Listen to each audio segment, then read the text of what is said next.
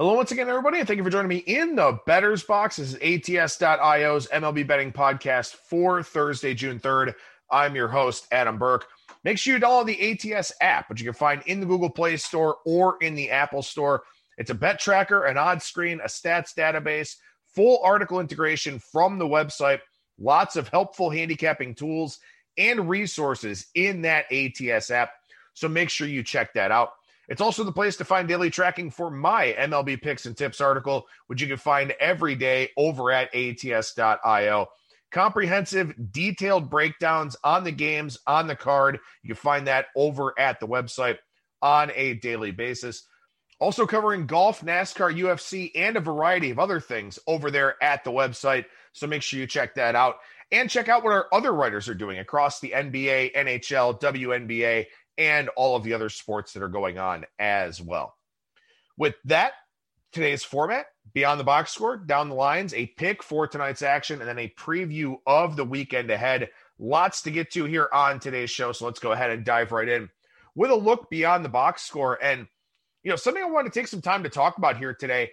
I've talked a lot about individual pitchers and looking for positive and negative regression with them, indicators across things like cluster luck, their splits with the bases empty and with runners in scoring position, with BABIP, batting average on balls in play, with left on base percentage, with some of those ERA and FIP discrepancies. So we talked a lot about individual pitchers as this season has gone along, but what about teams? What about taking a look at kind of a larger scale at team regression that is likely to happen? Kind of looking at the anatomy of an underachieving or overachieving team, kind of explaining the reasons why some of these things are taking place here. So let's start by taking a look at some overachievers around Major League Baseball based on a variety of indicators, some of the alternate standings metrics based on kind of my thoughts, my thought process, and all of that. So we take a look here first, and I'm doing these just in alphabetical order just to make it easy. We look first at the Boston Red Sox. Now, they're only plus 2 games in base runs. They're exactly where they should be by Pythagorean win-loss, and then plus 3.7 in third-order win percentage. Now, base runs, a context-neutral standings metric. So it takes all of the individual outcomes that have happened on the hitting side and on the pitching side, throws them all together, spits out expected runs scored per game, expected runs allowed per game, and then uses Pythagorean win-loss to come up with a record. So Boston here has overachieved by 2 games based on what base runs is saying here.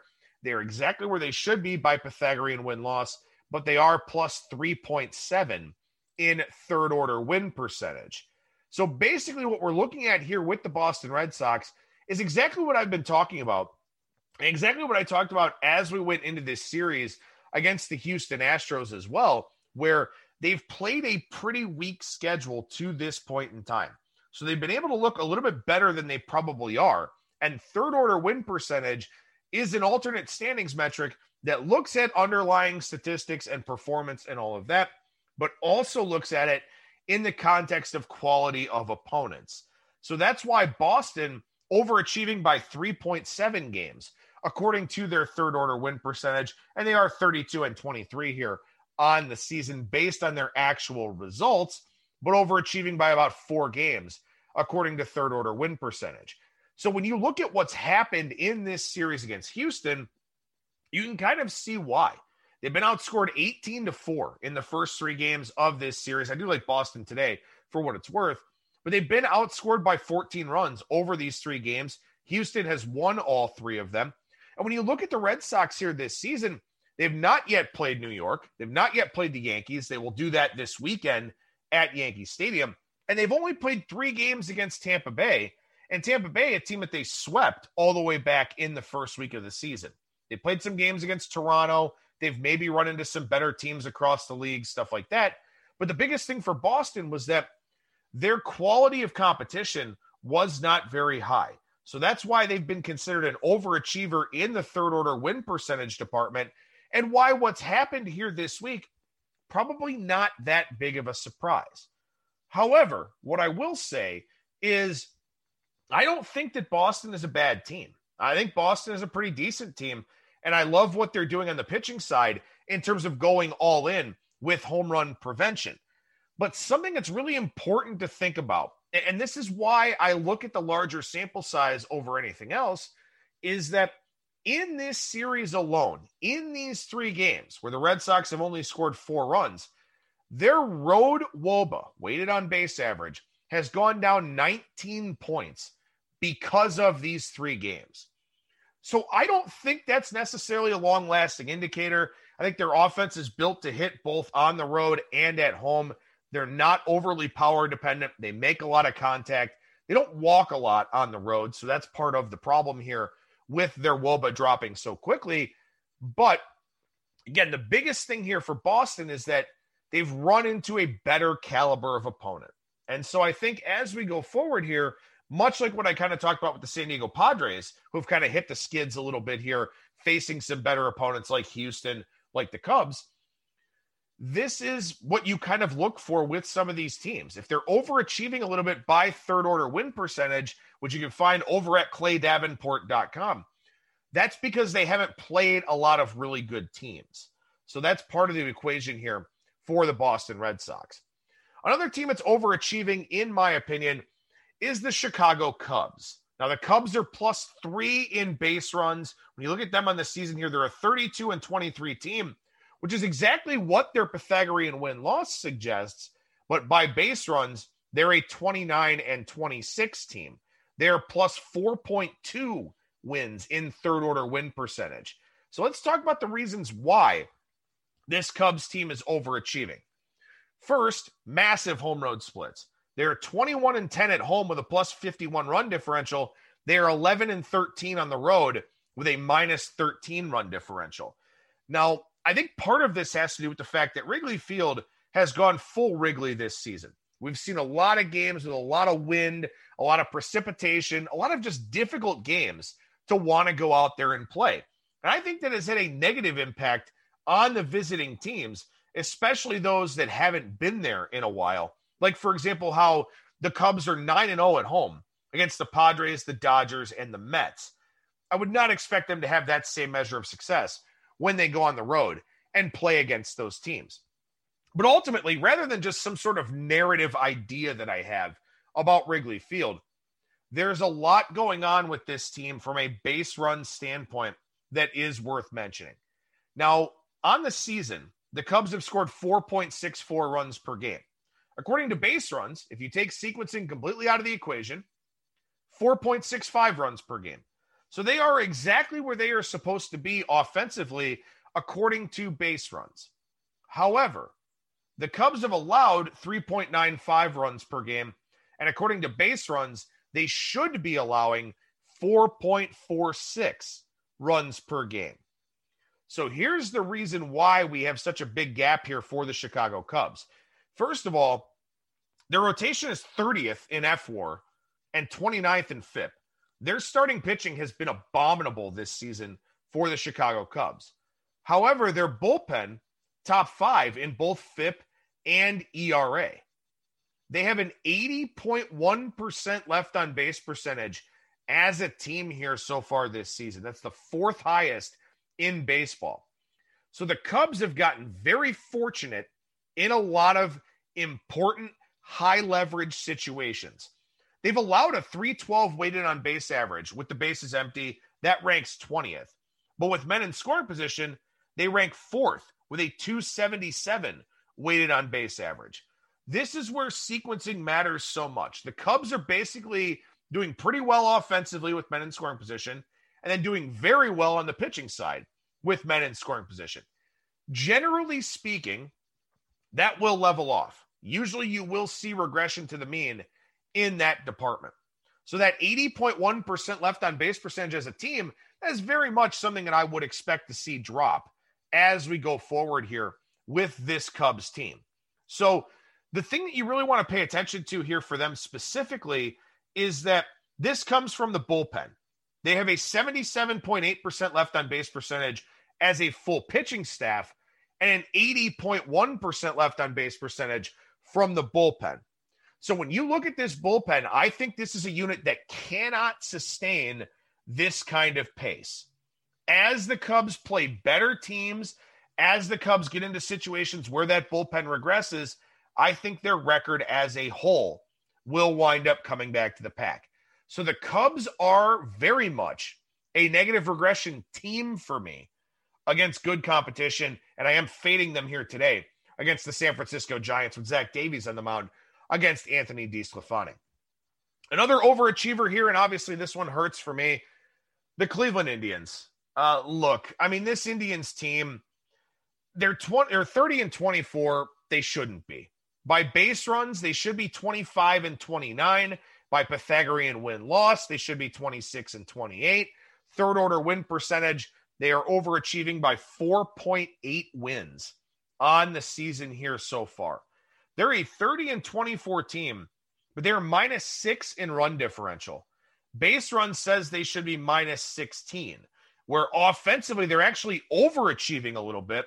And then on the defensive side, they're overachieving a little bit as well. Now, they're only 8-6 in one-run games, which I think is very interesting because they've got such a great back end of the bullpen. But all 8 of their wins in one-run games, came in the month of May. So the Indians here, with their bullpen, much like what I just talked about with the Cubs, a left-on-base percentage over 80%. So that's pretty much it. They're stranding a very, very high percentage of their runners. So they're keeping those guys from scoring and giving this really anemic offense a chance to actually win some games here. On offense, they're 28th in weighted on base average with men in scoring position.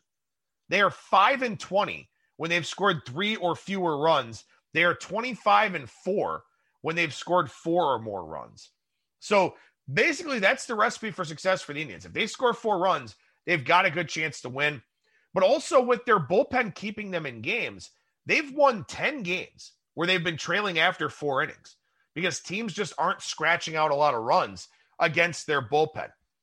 Now, this one's a little bit difficult for me because when you look at contact quality, the Indians have made a lot of quality contact and they've had very little success with those results. So maybe they're not as bad as some of these alternate standings metrics suggest, but they are definitely overachieving to say the least. They've got some injury concerns on the starting pitching side now. They've got injury concerns in the lineup as well. This is not a very good baseball team, but it's one that is overachieving here. So I do think as we go forward, there will be some opportunities to fade the Indians. And I do think we will see some line moves against the Indians when guys like Shane Bieber and Aaron Savale are not on the mound. Another overachiever here is the Oakland Athletics. Oakland here +3 in base runs, +4 in Pythagorean win-loss, and +3.3 in third order win percentage. Now, Oakland 33-25 leading that American League West division, but Pythagorean win-loss and base runs put them more in that 500 range. Few different things here for Oakland. First of all, they're 17-17 at home, but they're -28 in run differential.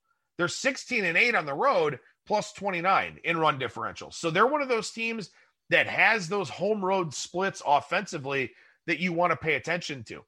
They're 11-7 in one-run games, so they've done well in that department. But the thing of it is, they started 0-6 this season and were outscored 50-13.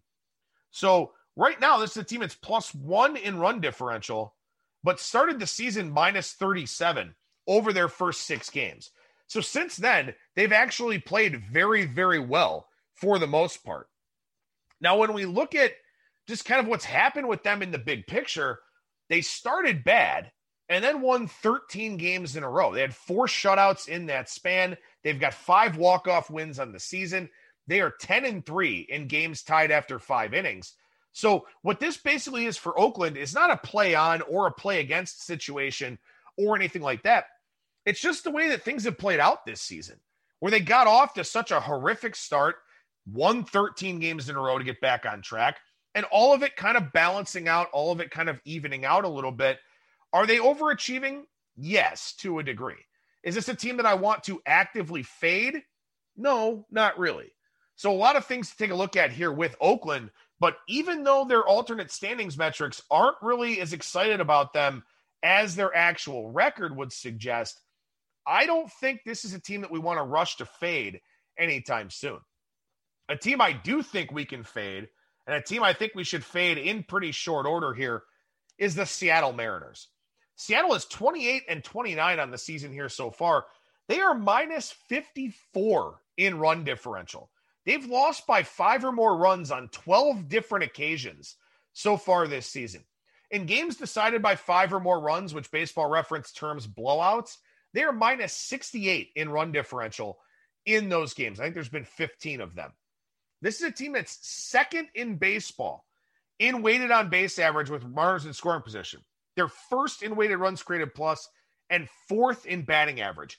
This is not a good offensive team at all, but they've gotten their hits at the most important times. So they've had success with men in scoring position.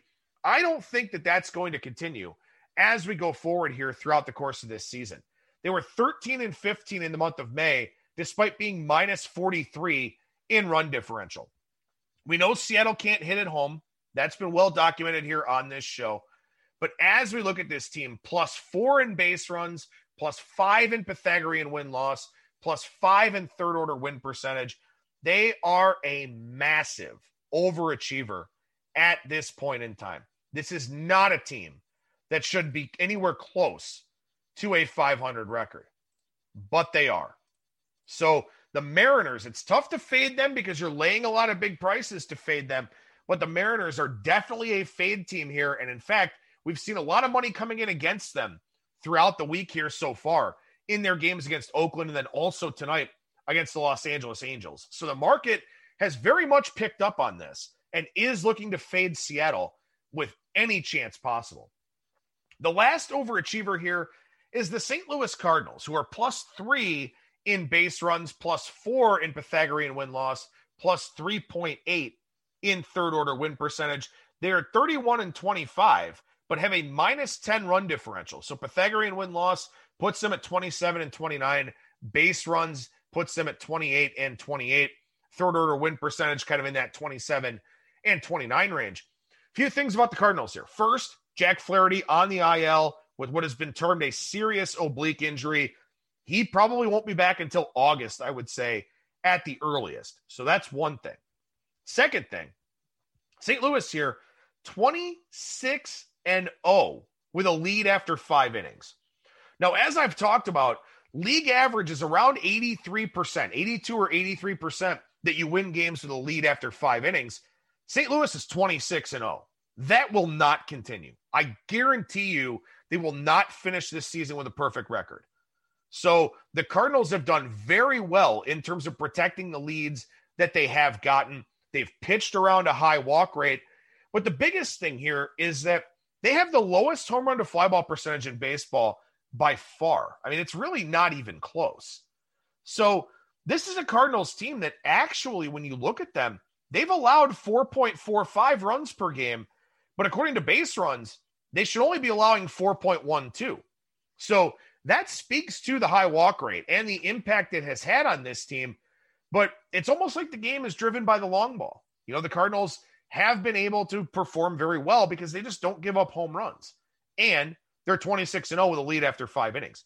I think both of those things regress as the summer goes along. So the Cardinals are indeed a fade team to me here as we move forward.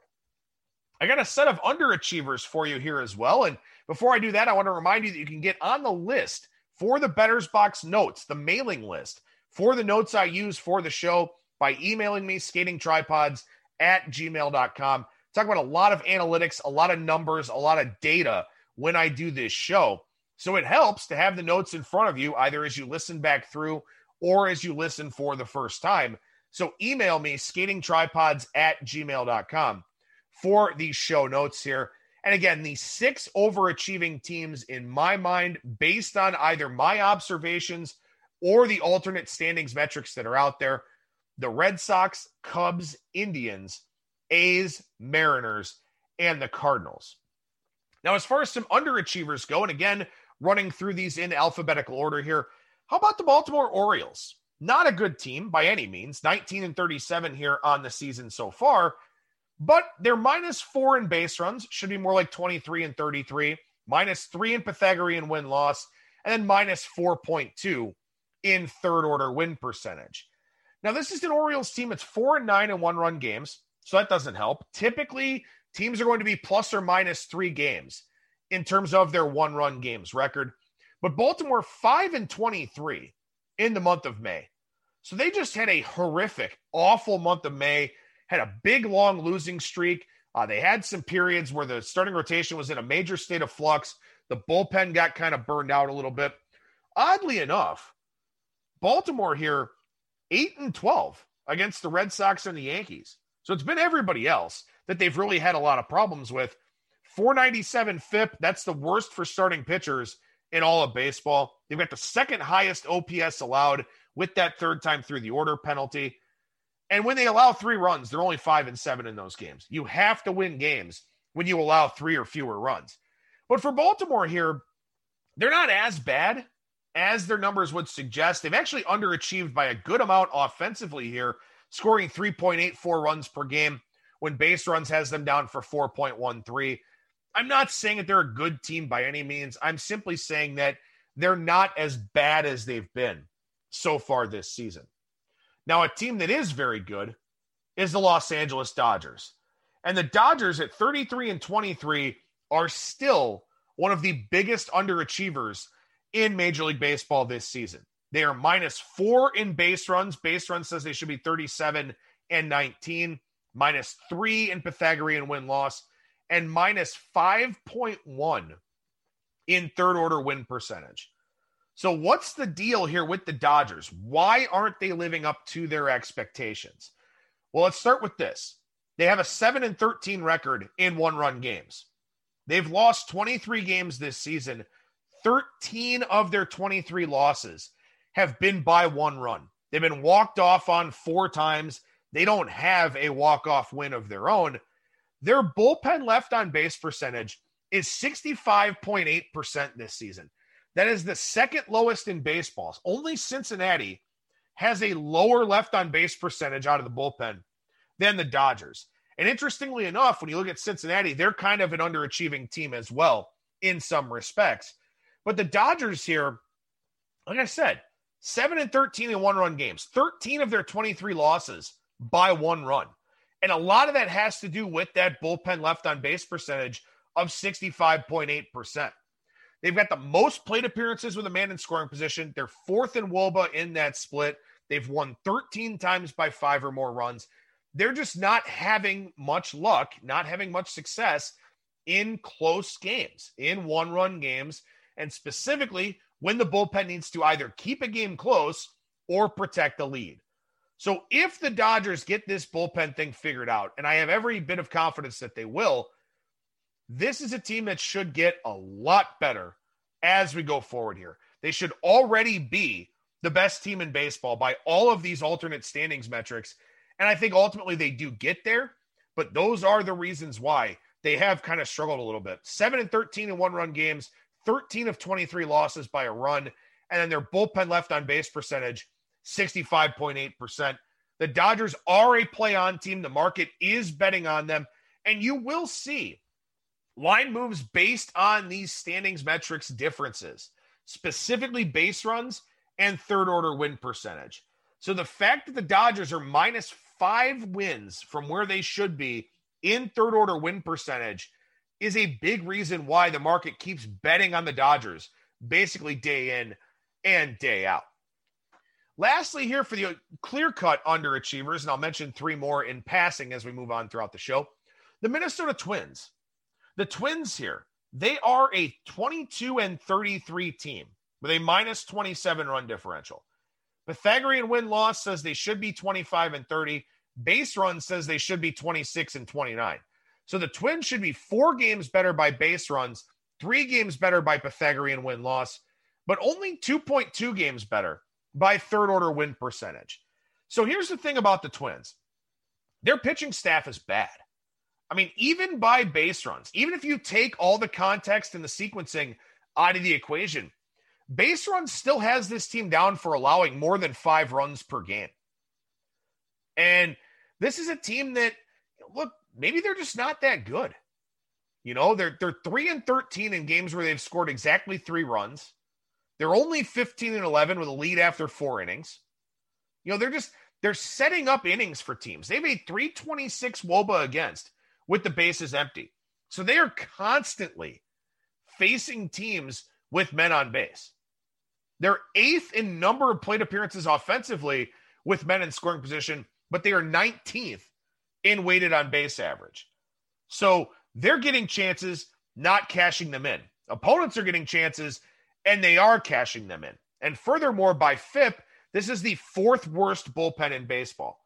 So the Twins just might not be a good team this year. There are still indicators that suggest that they will get better, but I don't know if that's going to happen here because their pitching staff is so bad, is having so many issues. So the Twins, a lot of concerns with them, giving up way too many runs, not cashing in on enough chances. Maybe they're an over team as the summer goes along, but I don't know if they will kind of reach some of their alternate standings metrics and what those things currently show. 3 other teams here that are at least -3 or higher in third order win percentage are the Marlins, the Diamondbacks, and the Nationals. Marlins, they don't score. They do a good job preventing teams from scoring, but they don't score. So that's their problem. Diamondbacks have battled all kinds of injuries. They're not good in one-run games. In fact, I think they're 2-12, I want to say, in one-run games here. They've been very bad in that situation. So that's why they're up there. And then the Nationals, the Nationals are a pretty good offensive team for the most part. The pitching staff, not particularly good. That may be one to follow as we go forward here, where the Nationals, maybe just a little bit better than I expected coming into this season. They are -3 in base runs record as well, where they haven't had a lot of success with men in scoring position. So the overachiever list, once again, Red Sox, Cubs, Indians, A's, Mariners, Cardinals. The underachiever list, Orioles, Dodgers, Twins, Marlins, Diamondbacks, and Nationals. And you can look for and will see line moves on those teams here over the next little while as things kind of stabilize a little bit. But once again, email me, skatingtripods@gmail.com, to get on the list for the Bettor's Box notes. As far as the down the line segment here, can kind of reinforce some of the things I just talked about, but also seeing lots of home road split line movements out there. Fades of the Reds and the Cardinals and the Blue Jays on the road, stuff like that. Fades on individual pitchers based on their home road splits and everything that's going on. A lot of that stuff creating a lot of movement in the marketplace. Home road splits, and then these teams that have overachieved or underachieved based on their alternate standings metrics. So be on the lookout for those kinds of things. For example, Sonny Gray and the Reds took money on Tuesday at home against the Phillies and Aaron Nola. The Phillies won that game 17-3, but we're seeing Reds money at home, Reds fades on the road. Pretty much happening across the board in every game that Cincinnati plays. Saw a fade of Ryan Weathers on Tuesday for the Padres, taking on Kyle Hendricks and the Cubs. Expect Ryan Weathers fades as we go forward. Weathers faces the Cubs again next Monday. Adbert Alzolay is supposed to be on the mound for that one. But Weathers has all the usual indicators. Left on base percentage is too high. BABIP is too low. WOBA minus xWOBA discrepancy is pretty big. Money will come in against Weathers in his next start once again. So be ready for that. Speaking of guys, the market is fading quite consistently. John Gant of the Cardinals. Money came in on the Dodgers, quite a bit of it with David Price and a bullpen game for the Dodgers. Gant avoided regression yet again. So in his next start, yet again, coming up this weekend against the Cincinnati Reds, expect money to come in against John Gant. If it doesn't, because the Reds are on the road, then that says a lot about where the market is on that game. So look for money against John Gant in every one of his starts. And if you don't see it, well, that's pretty telling in and of itself. Very heavy Astros money on Tuesday. This was Luis Garcia in this one, I believe, against Garrett Richards. But very heavy Astros money. We've seen some significant line movement in Astros games here of late, where they've just gotten bet into a very large favorite. Somebody out there with significant amounts of influence, liking the Astros in some of these games. That was one of them there on Tuesday. Chris Bassett took money once again for the A's. It was against the Mariners on Tuesday. Really the second straight start, I've noticed it to an extreme degree for Bassett, but looks like the modeling crowd believes he is very underrated and undervalued for this season. So look for that. Look for line moves when Chris Bassett takes them out. Also on Tuesday here, flipped favorite. And we actually saw a flipped favorite in both games, Tuesday and Wednesday, in favor of the Texas Rangers taking on the Colorado Rockies.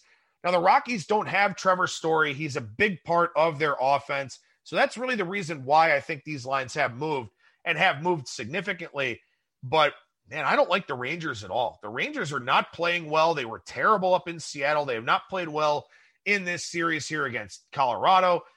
I don't think the Rangers are a good team at all. The market seems to think higher of them than I do. But I've been fading them quite a bit lately. And, in fact, faded them here today on Thursday as well. Wednesday, Cubs money yet again. Alzolay and Lamet in that one. Cubs taking money in that game. Probably more of a fade of Lamet and the Padres bullpen than anything else. That Padres bullpen has been worked to the bone here of late. Maybe the market likes the Cubs quite a bit. I'm not on that train, but the Cubs did take money in that one. Madison Bumgarner and the Diamondbacks took money on Wednesday against David Peterson and the Mets. Peterson gets run from the game in the first inning. Bumgarner sucks again. He's going for an MRI on his shoulder. The Diamondbacks took money and lost, and that's been a very familiar theme here with them. And a familiar theme with me as well, because I took Arizona in that one, and they were a loser for me in that game. Orioles took money yesterday against the Twins and Randy Dobnak. I disagreed with this line move, played this one early on Minnesota, paid for it dearly. They didn't hit Matt Harvey, who was pitching on 3 days rest. Dobnak is not a guy that the market likes right now. So a little premature from me with that one. Again, though, like I talked about with the Twins, they show all the signs of being better, and they're just not. So if money comes in against them, it's some pretty strong money and probably some money that you should respect. Jordan Montgomery and the Yankees took a lot of money on Wednesday against Shane McClanahan and the Rays. Yankees took quite a bit of money in that Rays series, actually, except for the game that Tyler Glasnow pitched. I don't know. The Yankees are one of these teams that should be better than they are. You look at their contact metrics and all that stuff. They should be better than they are. They just haven't taken that next step yet for whatever reason. And I don't know if I want to fade the Rays right now with how well they've been playing. So an interesting line move there. Not one I agreed with or disagreed with, but it was pretty telling to say the least. Like I talked about, Seattle is a team that we should be looking to fade right now. They are overachieving quite a bit. And we did see Sean Manaea and Oakland money on Wednesday against the Mariners there, and the A's did win that game. So a lot of money will be coming in against Seattle over the next little while. And in fact, we're seeing Angels money here today with Griffin Canning on the mound against the Mariners. The Jays took money at home in this series up in Buffalo. That was Pablo Lopez and Alek Manoah on Wednesday. Neither starter pitched that great. Well, Lopez pitched pretty well, but strikeouts ran up his pitch count. The Marlins bullpen, not able to hold off the Jays. Seeing some road fades of the Marlins. I agree with this.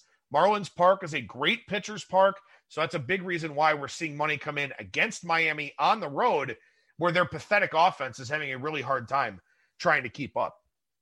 Lastly, for Wednesday, as I mentioned, Jordan Lyles flipped into a favorite against Senzatella and the Rockies. Rockies win that one 6-3. Rangers not scoring in this series so far. Rangers not scoring a whole lot lately at all.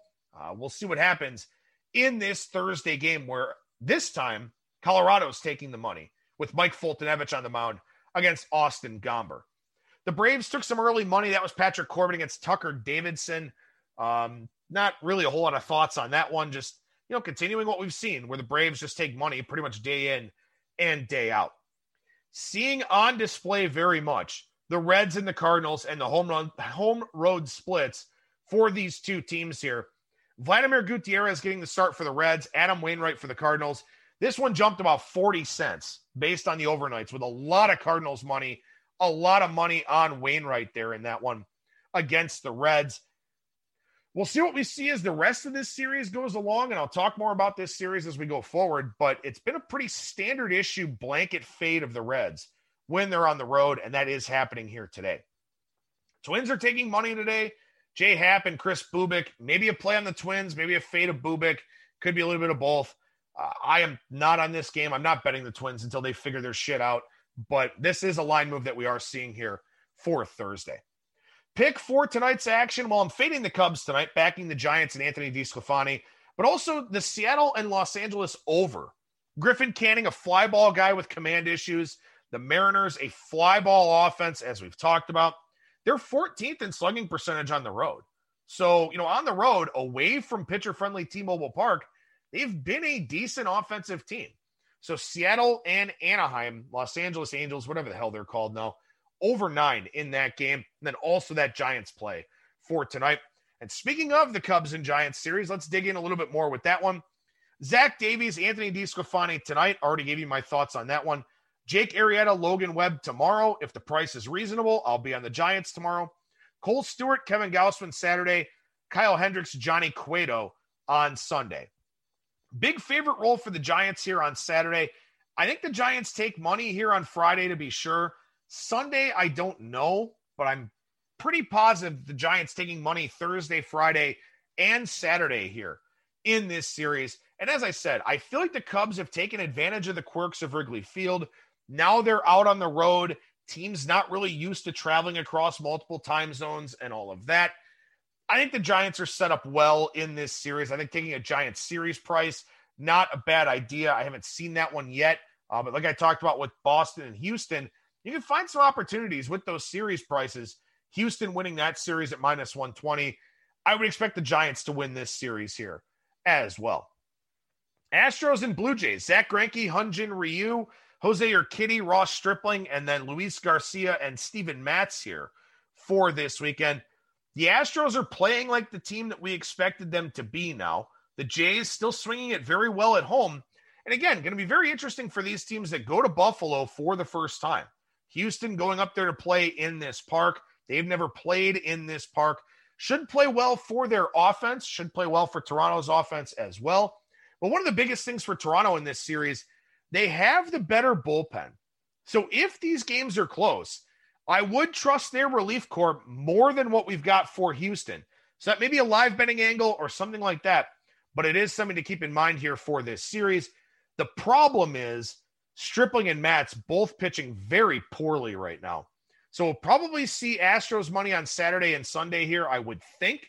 But, we'll see what those prices look like and also what those line moves wind up being. The Reds-Cardinals series, as I said, Gutierrez and Wainwright tonight. Luis Castillo and Kwang Hyun Kim on Friday. Tyler Mahle and to be determined on Saturday. That would have been Jack Flaherty's spot, but he's now out.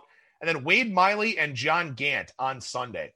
So let's see what we get on Sunday. That's really the game I'm looking forward to in this series. Does the market fade John Gant? Does the market bet on Wade Miley, a guy that the market typically doesn't like? Will the market be willing to bet on the Reds on the road in a really good pitcher's park like Busch Stadium? It's tough. I think the Reds have the upper hand with the pitching matchups to some degree in this series, but I don't know if people want to bet on them in this series. So it'll be fascinating to watch the lines and the movement there with the Reds and the Cardinals. Dodgers and the Braves. 3 awesome games in this series. Julio Urias, Ian Anderson Friday, Clayton Kershaw, Charlie Morton Saturday, Trevor Bauer, Max Fried on Sunday. Awesome pitching matchups in this series. But this is a good offensive environment. So I'm really curious to see how these games are totaled and how these two offenses wind up performing. Braves are a top 5 offense at home. Dodgers are a top 5 offense in baseball. The Atlanta pitching staff is, still kind of in a state of flux. We'll see what happens with their bullpen. Lots of stuff going on in this series. I don't know if there's a whole lot to bet, but what I am curious to see is whether or not the Braves ever start performing up to their capabilities, because this team should be a hell of a lot better than it actually is. And also, too, something else here to kind of consider is that we've seen that the Dodgers have taken money. I just talked about how the Dodgers have underachieved based on the alternate standings metrics. Well, we've also seen a lot of Braves money, too. So which side does the market prefer? And more importantly, the influential parts of the market that get in on these games early, which side do they prefer in these games? I think it should be a lot of fun to see what happens in that series. Lastly here, of course, as always, Red Sox and Yankees.